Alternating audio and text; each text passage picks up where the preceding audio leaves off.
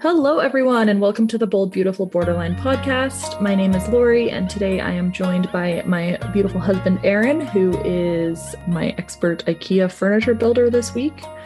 Thank God for him, because I'm grumpy even thinking about building IKEA furniture. So today's episode is the BPD book club episode for Walking on Eggshells, and we're doing chapter 5 together. This will end up being a 2-part episode because it's a really long chapter. So this is chapter 5, part 1 of the BPD book club for Stop Walking on Eggshells. Before we start, I just want to say thank you so much to our new Patreon members. We have 5 new members, which is awesome. So we have Ashley, Castle, Allison, Nara, or Nara. I'm sorry, I don't know how to say your name, and Shanti. We are so thankful for your support on Patreon and really hope that you're enjoying your bonus content. There's so much on there, including a BPD Awareness Month series of resources. So really hoping that you're all taking advantage of those. If you aren't part of our Patreon, please feel free to look us up. We'd really appreciate having you there to support the show. And to all of our Patreon members that haven't received your cards yet now and your stickers, now that my move is over, I'm going to be getting those out into the mail ASAP. So, chapter 5, Walking on Eggshells. This chapter starts out with a really weird quote, in my opinion. I don't know if you thought it was a weird quote, but I skipped the quote, if I'm being honest. That's fair. You have always been a bare minimum kind of guy when it comes to this thing. I'm just kidding. He does the most. So this chapter is called Making Changes Within Yourself. And then the quote that it starts off with is, "No one can make you feel inferior without your consent," by Eleanor Roosevelt. Weird quote, in my opinion. Yeah, I mean, I guess I kind of get what it's getting at, in the sense that you have to accept that something that someone said is insulting to you for it to be insulting to you, but it's also just kind of shifting of blame onto yourself. Yeah, yourself, rather than... It's inferiority, which, I don't know, it's just a fucking weird quote to start off with. It's weird. Okay, so here's the good news. This is reading the book. Here's the good news. You all have the right to your opinions, thoughts, and feelings, good or bad, right or wrong. They make you who you are. And here's the bad news. Everyone else has the right to their opinions, thoughts, and feelings too. You may not agree with everyone else, and they may not agree with you. But that is okay, and it's not your job to convince everyone to see things your way. It can be frustrating and heartbreaking to watch people you love act in ways that hurt themselves and others. No matter what you do, you can't control the behaviors of others. Moreover, it's not your job, unless, of course, that person in your BPD in your life is a minor child. Even then, you can only influence the child's behavior, not control it. And this is a question that Sarah and I get all the time. And actually, we're recording this episode just a couple days after we went to the Sash Bear walk, and also Sarah and I did a expert webinar series for the Sash Bear organization. And we got essentially this question, like, how do I make my family member get treatment? And I mean, I feel like you don't. Exactly. That's the answer, is like, you don't. But I think it's important for family members to be as much like facilitators of that change as possible, right? So like, you can't force somebody to get treatment, but like, if you have the financial resources for them to get treatment, you should say, like, whenever you want to get treatment, you will not have a barrier financially, or you will not have a barrier with advocacy, or you will not have a barrier with transportation or whatever. Yeah, you can make it as easy as possible for them. But yeah, exactly. And we actually, like, in British Columbia, which is where Aaron and I live, I can't remember I think it never actually passed, but there was going to be a law, because we have like a really bad problem with the overdose crisis and the toxic drug supply in BC. And there was actually a proposed law around basically forcing inpatient treatment on children with their parents' consent, and not allowing the kids' decision to come into play for substance use. And it was really controversial, because it's like, well, I mean, my opinion of it is, yeah, like you can want to force your kid into treatment all you want, but at the end of the day, like that's going to make them likely more resistant to treatment in the future because they're going to have like terrible memories of what treatment's going to look like. And it's not their own decision. So like, they're not going to be the ones. Yeah, that's, I think, an interesting debate because depending on what your position is,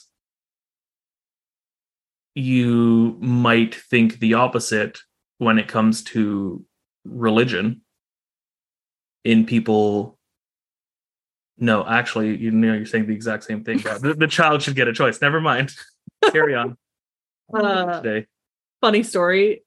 So we just moved and we had like the first people to like knock on our door and we were so excited. We were like, oh my God, the neighbor wants to meet us, whatever. So we like run to the door and it was Jehovah's Witnesses. And I was like, oh shit.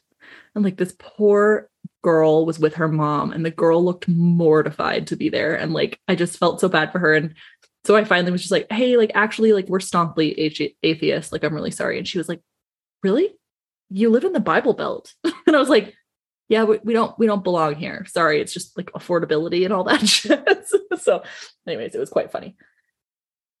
Yeah. I mean, the stuff about the forced treatment is legally really interesting. And I did a project on it in school. I should try and pull up some of my work on that and talk about it one day because it was really interesting. But they're right. Everyone has the right to their own opinions, thoughts, and feelings. And in a lot of ways, and this is a really hard one for people, including myself, is people also have their own versions of truth or their own truths. What I think happened and what you think happened can feel equally true to each of us, but is not necessarily like a reflection of exactly what happened in a rational way. Yeah, I think, everyone's version is their perception of what happened. And I think this chapter gets into it a little more later as well. As far as like this first opening section goes, I don't think I really have any major issues with it. Last time I was like, oh yeah, we're gonna try to, it's not as bad as I thought it was. And then we proceeded to just like shit on it for an hour straight. So I'm going to try to take a more neutral approach. I don't actually, there's not a ton in this chapter that I have huge issues with. Obviously I have some issues and the concept, like this book is just triggering for me regardless of like what it says. So one thing that I thought was interesting was it says only you can influence your child's behavior, not control it. Your job is to know who you are, to act accordingly to your own values and beliefs, to communicate what you need and what you want to people in your life. And that is so like reminiscent of dialectical behavior therapy that it's almost funny that they didn't really cite like the skills that you can get from dialectical behavior therapy in this book, because things like the dear man skill, the give skill, those are like exactly acting in accordance to your own values and beliefs and communicating what you need from the people in your life. How old is DBT? 1980. So okay, yeah. So way older than this book. Or I think it's 1993 it like came out. Still, this book was early 2000s. Yeah, so it's definitely been around longer. And also like if you're anybody in the world, this is a really hard one, but like knowing like what are your values and beliefs, especially your values. I think on our Patreon we might have like a values tool to like help you figure out what your values are, but just something to consider that it's really important to think about what your values are and know what they are like strongly. This is the last bit of this little section here. It says, you can always encourage people to do what you want through subtle or blatant rewards and punishments, but it is their decision on how to act. And I was like, LOL, and we're the manipulative ones. Yeah, I was just going to say, it sounds a little manipulative. And it does go into a lot of rewards and punishment stuff later. And I have some like interesting thoughts on it, but that sounds pretty manipulative if you're then going to call us manipulative. I mean, like, I suppose technically, yes, because we all operate on, rewards and punishments in little ways. If you tell someone, oh, I really appreciated that you did this, it's not, I'm going to give you a cookie, but that's a reward in itself. But I do lots of things for cookies. Yeah, that's true. It is very true. But to lay it out like that seems very manipulative. Yeah. Yeah. Anyways, I was going to like go down a rabbit hole, but I feel like there's no time for that. Okay. So maybe do you want to read a little bit about the next section here? Sure. So next headline is reason for a BP's denial. Which means a borderlines, just in case you haven't listened to all the other episodes. Yeah. I think it was a big thing in the first one, and it's just so frequent that it's not worth calling out every time. I'm just going to say a borderlines because I think that's easier than a BP's. Yeah. But anyways, you do you, man. You do whatever you want. I can't control your thoughts, behaviors, and emotions. I can only influence you and manipulate you. With cookies and rewards. So, reasons for a BP's denial. It may be obvious to you that the person in your life with BPD needs help, but it may not be obvious to him or her. For people with BPD, admitting that anything about them is less than perfect, let alone acknowledging that they may have a personality disorder, can send them into a spiral of shame and self-doubt. Quick pause here. I don't know if anyone that I've met with BPD would qualify themselves as perfect, and as if insinuating that they're not perfect is shattering some sort of reality that they hold. No, at all. That's a really good point, and it didn't even like really occur to me. But yeah, like this entire book in a lot of ways is kind of using the like myth of people with personality disorders don't think that there's anything wrong with them and they're not distressed by their own thoughts, feelings, behaviors. Because at least when I was doing school, it was like axis 1 disorders are like anxiety, depression, whatever, and axis 2 disorders are like the more like pervasive ones. And the reason that like personality disorders were in axis 2 is that they don't, or like what makes it a personality disorder is it's my personality affects everybody around me but doesn't affect me, which is obviously like fundamentally untrue because we're in probably just as much distress as the people around us. I don't know if I've ever met anybody that thinks they're perfect. At times, sometimes I'm like a little over cocky, and I'm sure there's other people that are like that too, but I don't even think that's perfection. And I mean, I think that just kind of goes with the ebbs and flows of BPD and the highs and lows in that, you know, when you're feeling confident, and you know, everyone has those times that they're feeling hot or that they're feeling like shit. And it's just, maybe you're feeling a little more confident than other people would, or a little more like shit, or sometimes a lot more like shit than other would. Mm-hmm.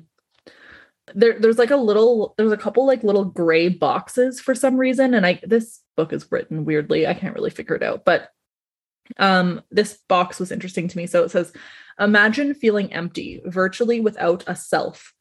Now think about admitting that what little self you can recognize has something wrong with it.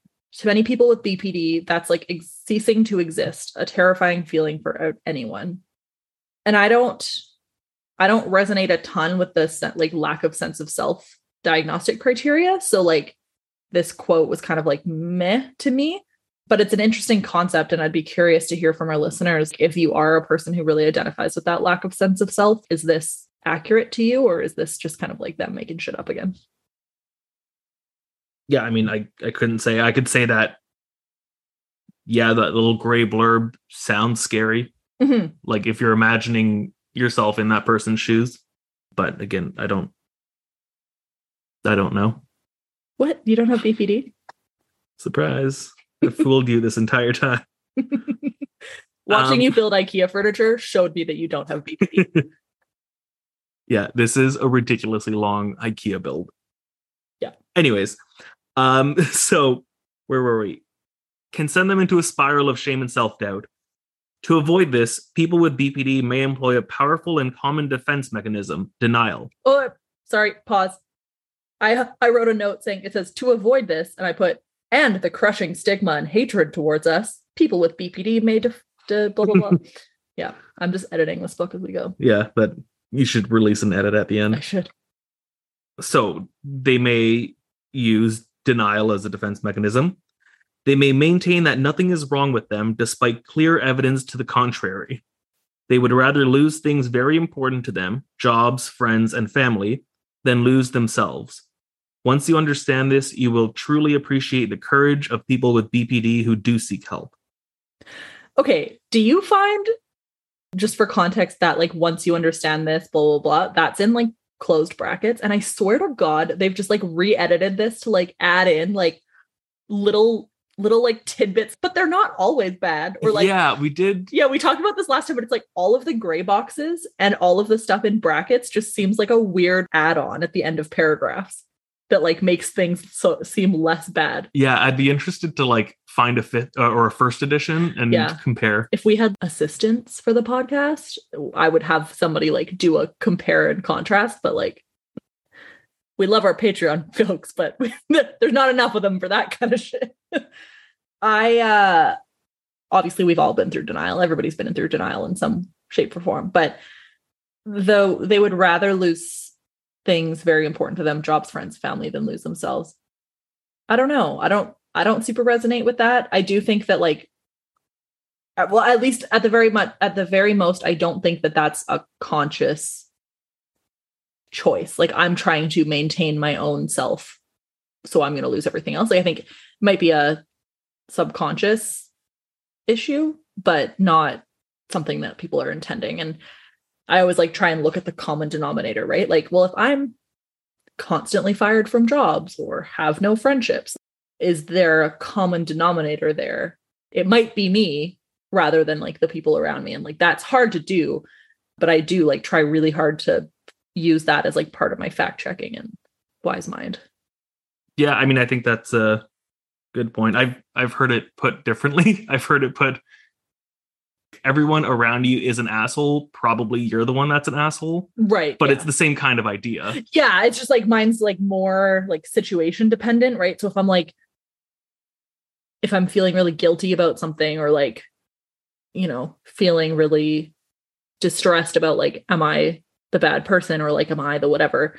I try really hard to like look at the common denominator. And sometimes I find that like, yeah, it is me. And other times it's like, well, if this is happening to everybody else that this person knows, or like maybe it's not me, maybe it's them or whatever, right? Yeah. Like you said work, for example, like if everyone has a bad relationship with so-and-so person at work, then, maybe it's not you in that case. Yeah. But then like the other way around, like if you lose your job every 4 months because your boss hates you, because your boss is an asshole, well, maybe it's not that your boss is an asshole. Maybe you're not a very good employee. You know what I mean? Yeah. Like, yeah. Anyways.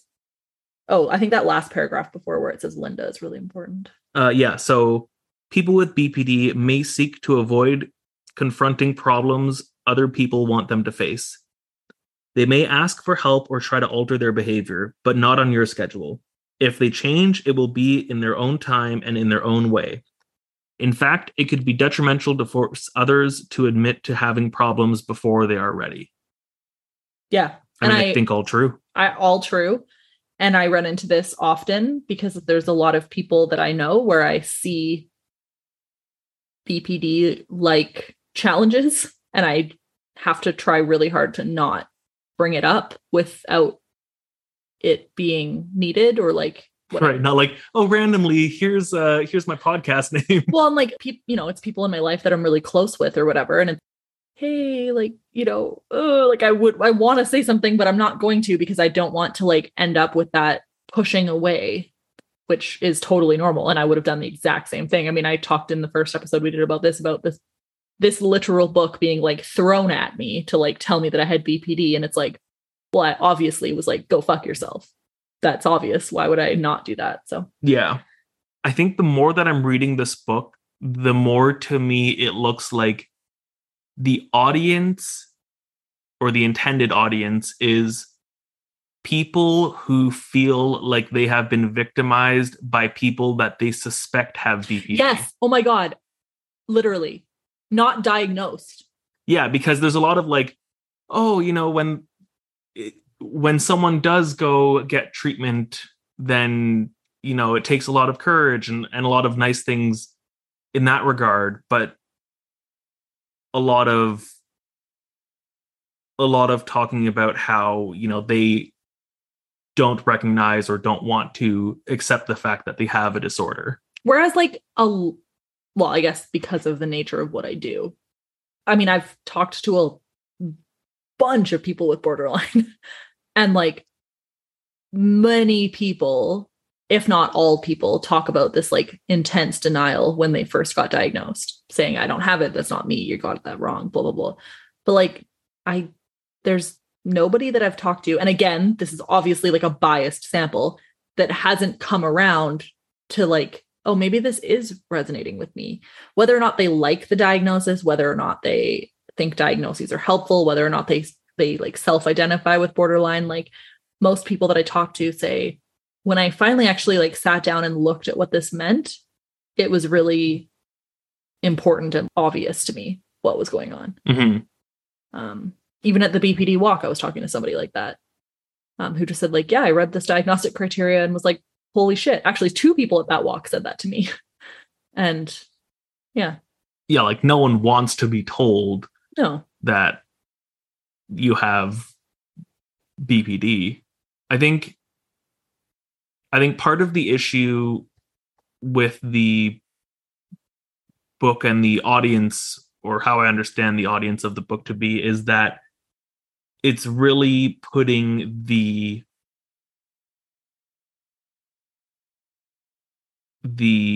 onus? No, more the diagnosis in the hands of the person victimized by... I don't like that word, but yeah. Yeah, I'm using the word in the sense that all of these are presented as like the book is for people who feel that they have been victimized by. Yeah. So it's like this person in your life, they have BPD based on your perception of them. And based on what you don't like about them, essentially. Yeah. And then it becomes kind of almost determined that they have BPD without knowing, really. I mean, maybe the book evolves later on as you move past. I mean, we're on chapter 5. We're halfway through this book. I don't know. This is an interesting quote from a person with borderline who says, denying our problems is a coping mechanism that helps us borderlines keep the pain and fear under control. The larger the fear, the larger the denial. Please don't try to rip away the denial from borderlines who aren't ready to face the blackness inside. It may be all that's keeping them alive. Interesting. I don't know if I agree or disagree, but interesting nonetheless. This paragraph, I think, is a good example of like the kind of like, is it you or is it others kind of situation. So the borderline has destroyed a relationship. She moves on to the next one and the next one and the next one and so on and so forth. A borderline loses a job over his behavior. He blames the boss and moves on to the next one and then the next. She loses custody of her children. It's the damned court system. The fear of change and the fear of the unknown is quite compelling. Thus, denial can be extremely powerful. And in the case of borderline, the fears are so vast, so encompassing, and so overwhelming that the denial can be absolute. That's obviously a pretty one-sided example list. So the borderline has destroyed a relationship. Well, relationships are a two-way street, right? Like, yeah. You know what? Sometimes it is the damn court system. Like 100%. Like, yeah, 100%. Look at any racialized community and the court system is probably the problem in that circumstance. Yeah. Just because you have BPD and something bad happens to you doesn't mean the bad thing happened to you because of your BPD. Exactly. Same with like a borderline loses his job over his behavior. Well, maybe the workplace is not set up to be a place where people who have mental health issues can be effective employees. That's not necessarily on the person who has the mental health issues. So again, a good example of some of those situations where you might want to like look and see, am I the common denominator or is this a different issue and another individual or systemic issue? But sometimes it's a systemic issue. Sometimes it's actually not your fault. So anyways.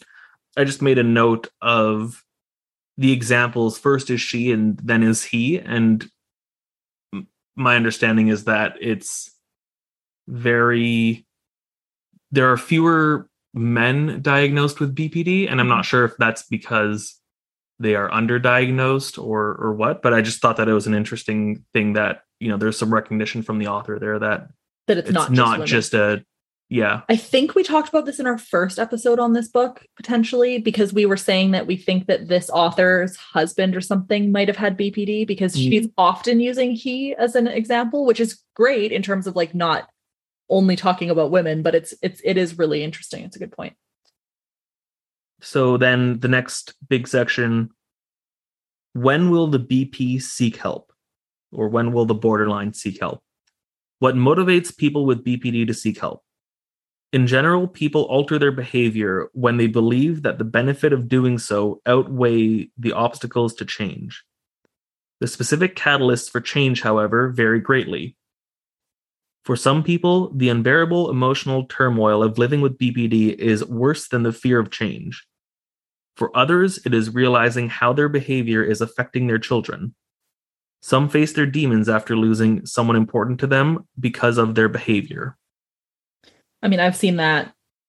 I've seen all of those examples in real life. And again, it needs to be intrinsic motivation in order to make a change that's going to be sustainable, right? You can't have other people in your life telling you that you need to change. And I think they do talk about that later, about like ultimatums about like, if you don't go to counseling, then I'm going to leave you. Okay, well, is that counseling going to be effective or not? Right. And like, I mean, I've been told that before. Not by Aaron, for just to clarify. I was really interested by this next little bit because this Rachel Ryland, author of Get Me Out of Here, a memoir about her recovery with BPD. This is the first book I ever read about BPD. Oh, really?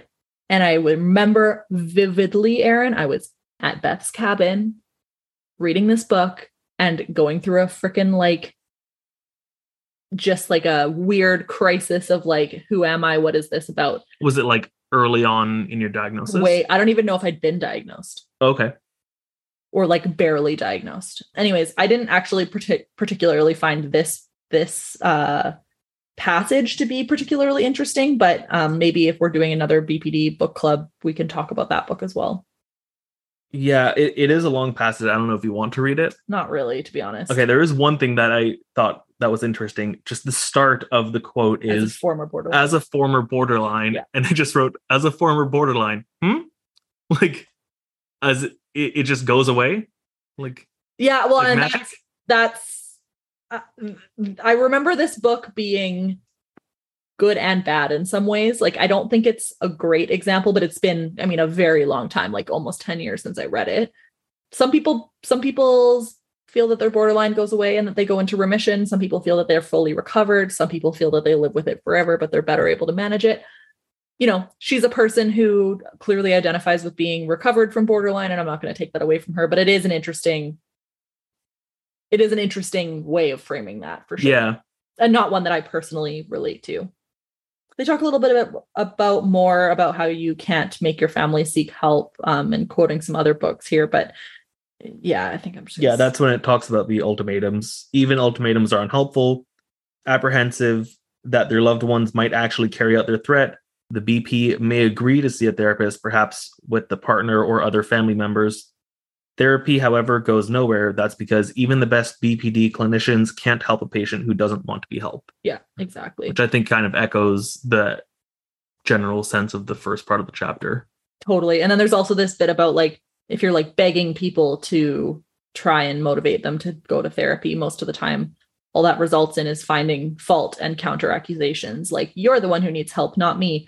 And again, my little edit here said, it's usually both. Yeah. So if you find yourself begging people to get therapy, you might also need therapy. Fun fact.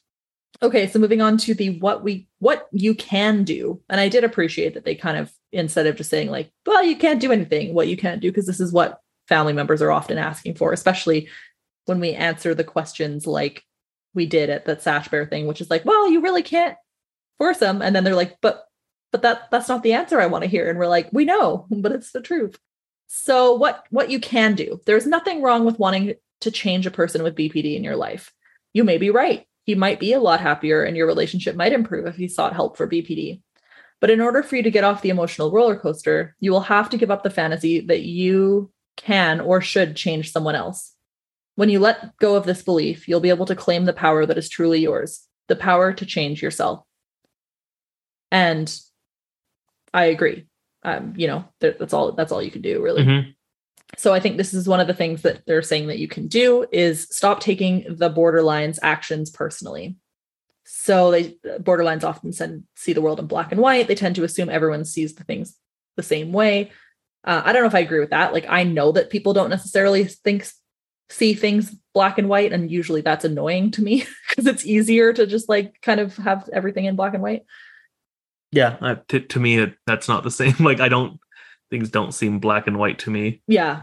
Ever. And to me, it would be extremely stressful for things to be always be black and white. I mean, it's not fun, don't get me wrong. So then it says most people need some guidance in staying clear and focused when the borderline splits. And if you don't know what splitting means, it's often kind of like goes hand in hand with that black and white thinking or the idolization or demonization. Which is like, you went from being the perfect person in my life and now I hate you. And that's kind of like the splitting.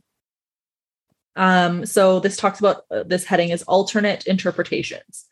So non-borderlines usually don't ask for help when help in their lives when the borderlines sing their praises. It's important to remember that there's an upside of splitting, idealization, and it also has a downside, devaluation. This doesn't mean that you should discount the good things that the borderline says. By all means, enjoy them, but be careful about the positive statements and over-exaggerations as they're hard to live up to. How do you feel about that?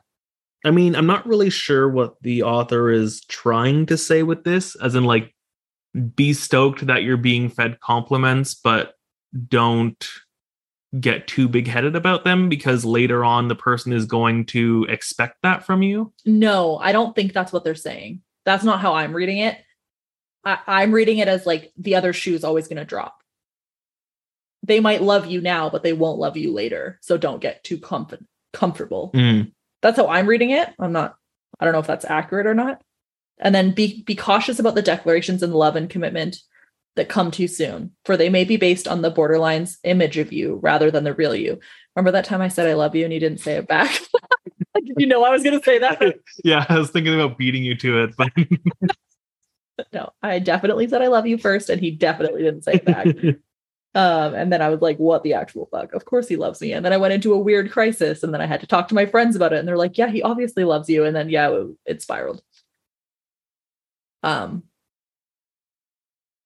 But yeah, here we are. Anyways, 6 years later. Still haven't said it. Yeah. He's really withholding. It's that positive reinforcement I'm dangling. Yeah, exactly. He's like, if I give her a cookie, maybe I don't need to say it. Sometimes it's not the actual event, but the borderline's interpretation of that event that prompts splitting. And they give an example here that I don't particularly think is super helpful, but that's a really good opportunity for fact checking, right? And that's really what that skill's about, is like, this is how I perceived an event, but is that actually what happened going through it? Which can be really helpful with somebody else around as well, just to like have a second opinion, kind of second set of eyes. There's some examples here. Some of them are resonate with me. I think I'll just kind of go over the one, which is the non-borderline says, I have to work late. I'm really sorry, but I'm going to have to cancel our plans. And what the borderline hears is, I don't want to go out with you this evening because I don't love you anymore. I never want to see you again. And then what the borderline says back to the person is, how could you? You never loved me. I hate you. And I just wanted to kind of flag here something that Erin is incredibly good at, which is being really like clear and intentional with adding statements to provide clarity in the actual intent. For example, in this circumstance, you would say, I have to work late. I'm really sorry. I'm going to have to cancel our plans, but I still love you and we can go out tomorrow, which kind of helps like preemptively take away the ability to like think about it wrong, like perceive it wrong. Yeah, I was going to say, like, I think this kind of thing does happen in our relationship, maybe a little less dramatic than in the example. I really should be more dramatic. It's so much more interesting. I mean, the example above was pretty dramatic with the doctor one. Yeah, the doctor one is you fool. It's like written like a bad movie. It's embarrassing. I'd have to do it in like some weird accent or some shit. Yeah, I mean, I think it does happen, and I think it's, I don't know, over time, as someone in a relationship with someone who has BPD, you kind of learn to frame what you're saying Totally. and like understand. If I were a person with BPD and, things, how would I interpret this if it were black or white? Mm-hmm. And then kind of being like, okay, well, that's just to be clear, this is not what I mean by this. Yeah, totally. I think another good example is when texting. So for example, like if Aaron's at work or whatever, and he texts me and says, "Hey, can I call you?" My immediate reaction is, "Oh my God, somebody died. Like something terrible is happening." And so now when we text each other, "Hey, can I call you?" out of the blue, it's like literally we'll say, "Hey, can I call you? Everything's fine. Just need to talk to you about XYZ." Yeah. And like, maybe that's a generational thing as millennials, because every now and then someone will call me out of the blue and I miss a call. And then I'm like, shit, something happened, because why the hell would they call me and not just text me and say, hey, give me a call when you have a second? Yeah. But even like with my coworkers and my bosses and stuff, I'm not the kind of person who handles a Teams message that just says, "Hey, do you have 5 minutes? Hey, can I talk to you at 1?" And I basically need them to say like, "Hey, can I talk to you at 1 about XYZ?" And I've made that really clear to the people I work with, because it's just not good for my anxiety. Because if they send me that message at 9 a.m., I will panic for 5 hours until 1 p.m. Yeah. And yeah, I think that's something that more people should strive to do and outline properly, because a coworker of mine was complaining about his manager the other day who did that, who said, "Hey, call me." And that's just like sounds so doom and gloom. And it was to go over some nonsense thing of saying like, "Oh, I'm going to be off work an hour early today," or whatever. And Yeah, it's just like, A, that's a Teams message. Yeah. B, give me some heads up, or else I think that I'm getting fired when I call you. Like, this is ridiculous. Yeah. So take notes, people. If you do that, don't. Yeah, 100%. Okay, we have 3 more pages before I wanted to stop this episode. And then I really have to go to yoga because I'm going to be late and not be able to get in. Speed round. Yeah, speed round. So triggers versus what causes the borderline's behavior. Understanding the difference between what causes and triggers borderline is crucial to taking the behavior less personally. You can trigger someone's borderline quite easily as you go about your day, but it doesn't mean, however, that you caused the behavior. So again, that's kind of that like intention versus impact thing that Sarah and I often talk about, which is like, you might have not intended for something to come off as like mean or whatever, but it may impact somebody in that way. And that's also that like, what is their truth versus your truth kind of thing. Seeking validation and support, huge, obviously, super important. That's half of what this podcast is all about. And they talked about having this online group they put together, and I'm not going to list it here because I just don't know if it's safe and I don't want to promote negative resources here, but they were talking about how there's many people who had been affected by somebody with borderline in their words. And it was the first time they'd connected with another person in the same situation. And just saying that, again, we were at this borderline awareness walk on Saturday, and like, it was an organization that puts it on that does a lot of like parent support groups and stuff. And there were so many parents that were saying like, wow, it was the first time I ever met somebody who knew what was going on for me. And it was so incredibly important, which I think is great. Yeah. I think in a previous episode, there was some discussion around the website and the naming of the website.